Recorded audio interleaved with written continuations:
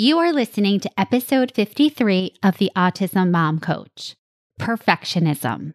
So many of us have this idea, especially as it relates to our children with autism, that if we do as much as we can, as fast as we can, and as perfectly as we can, then we are doing enough or the right things. One of the problems with this line of thinking is that we often end up creating these lofty or unrealistic plans about all the things that we will do. We inevitably lose steam, and then we resort to beating ourselves up. This is the handiwork of perfectionism. And while it sounds goal-worthy and noble, it is just the opposite. Perfectionism often keeps us in a cycle of doing more and yet never feeling like we have done enough. If this sounds like you, the next 2 episodes of the podcast are for you. In this episode, you will learn what perfectionism is, how it is showing up in your parenting, and how B- work can help you relax the unrealistic standards that you are holding yourself to. And then in next week's episode, we will continue this discussion and I will teach you the ultimate antidote to perfectionist thinking, which is minimum baseline. Keep listening. Welcome to the Autism Mom Coach, a podcast for moms who feel overwhelmed, afraid, and sometimes powerless as they raise their child with autism. My name is Lisa Candera. I'm a certified life coach, lawyer, and most importantly, I'm a full-time single mom to a teenage boy with autism. In this podcast, I'll show you how to transform your relationship with autism and special needs parenting. You'll learn how to shift away from being a victim of your circumstances to being the hero of the story you get to write. Let's get started. Hello, everyone, and welcome to another episode of the podcast. I am so glad you are here, and I hope you are doing well. Today, we are going to talk about a topic that has plagued me and so many of my clients, and that is perfectionism. I want to give you some examples of how I see perfectionism coming up in my coaching. One of my clients was recently worried because her 5-year-old does not know his sight words like his other classmates in his general ed class. So she decided that every night after school, she was going to practice these sight words with him until he knew them just like everybody else. Well, this went on for about 3 days, and her son, after those 3 days, was not tolerating long sessions of sight words after school and therapies. And then my client got frustrated, and she told herself that it was all for nothing, that she had failed. Another client who I am working with is trying her best to keep it together when her 10-year-old walks in the door after school and has a meltdown. And for most days, she does a pretty good job. For the first 10 or 15 minutes, she's really able to use her strategies. But for some days, she's not able to, or she's not able to do them as well. And in her mind, she's a failure. She's not doing her strategies every day, and that means she's not doing it right. Do you see a theme here? Either do it perfectly or bust. This is the hallmark of perfectionist thinking. It tells us that there is a right way to do things, and anything less is a failure or not even worth the effort. To be clear, perfectionism or being a perfectionist, that doesn't mean that you actually think that you are perfect or that you actually are perfect, of course. What it means is that you think you should be perfect. It means you think that you're never good enough. You, your work, your effort always fall short. There's always something more you could have done. That's what being a perfectionist is. I see it in moms who blame themselves for their child's autism, who are constantly questioning themselves about their pregnancies, the things they ate, the activities they participated in. And in their minds, they believe if they had done enough or more or a better job, or they had had the perfect pregnancy, then their child would not have autism. I see it following the diagnosis.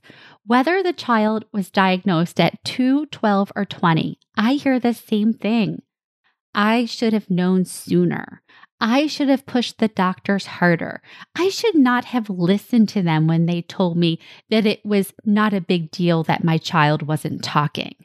I should have gotten more opinions. If I had done all of the right things at the right time, I would have had this information earlier. I also see it with respect to day-to-day activities, whether it is using PECS, practicing ABA skills, or encouraging interactions with other children. I am not doing enough. I could be doing more. What I'm doing is not enough because if it were, my child would be using their PECS, they would be speaking, they would be reciprocating with other children, and on and on and on. And because the way you do one thing is the way you do everything, perfectionism is rarely found in just one single solitary area of our lives. Because it's a framework for how we think about ourselves in the world, it seeps into everywhere. So if you have a perfectionist mindset when it comes to parenting your child, you're likely employing this same way of thinking in other areas of your life. In fact, you were probably a perfectionist long before you became a parent and long before your child was diagnosed. And to be sure, perfectionism is sneaky because we think it means that we are striving to do better and to achieve our goals, and this is good, right? But this is not what is actually happening. When we are setting ourselves up against these unrealistic goals, we end up not liking ourselves. We end up comparing ourselves to other people and living in fear of never being good enough. This does not lead to us achieving our goals. It leads to action fueled by fear, which is not sustainable. Hello, burnout. Or it leads to straight up paralysis, avoidance, and procrastination because taking action feels too risky. I have to say, for so many of us, myself included, autism is the ultimate monkey wrench. Speaking for myself and so many of my clients, we are so used to pushing ourselves towards our goals, sucking it up, trying harder, working harder, and getting it done. We are used to getting results in this way.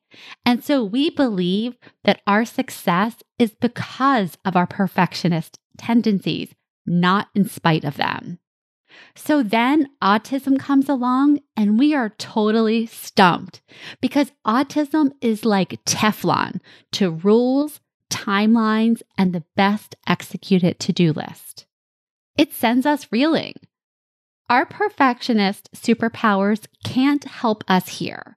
We are like the Wicked Witch in Munchkinland. Our powers don't work here.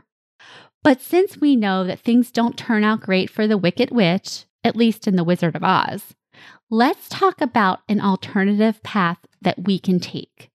Let's get off the yellow brick road of seeking the perfection of Oz, which we all know is fake, and let's talk about how to live in our really, really real lives. Instead of grasping for the A+, the ideal, let's focus on what my coach calls B- work. Good enough. Good enough for a week is better than perfect for a day. Good enough gets it done. Perfectionism stalls us out in analysis paralysis, compare and despair, fear and self-loathing. B- work is work that does not drain your soul. It gets done. While striving, grasping for that constant A+, and perseverating over it, that keeps us stuck in a vicious cycle where less gets done and there is more heartache. Done is better than perfect. This podcast is the perfect example of B- work. A little over a year ago, I decided that I wanted to start a weekly podcast.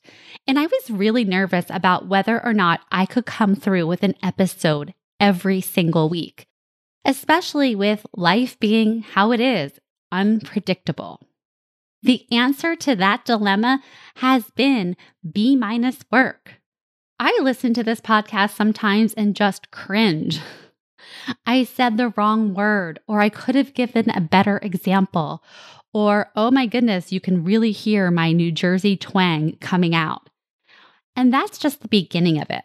When it comes to writing, when it comes to putting together an argument and examples and having them flow, I can get really stuck on this. My lawyer brain wants to make everything absolutely perfect, completely like tied up and tightened up. And that's not really possible for a weekly podcast, at least not in my life. And so the answer has been B- work.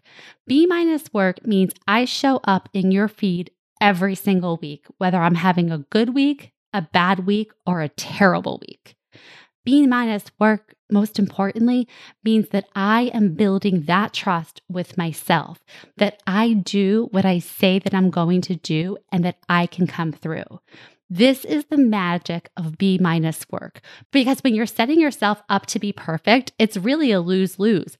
Perfection isn't possible. You have no idea what perfection looks like because you're not the kind of personality that would ever let yourself believe that something was good enough. And so analysis paralysis, fear, stalling out, procrastination, all of that. I much prefer B- work. Done is better than perfect.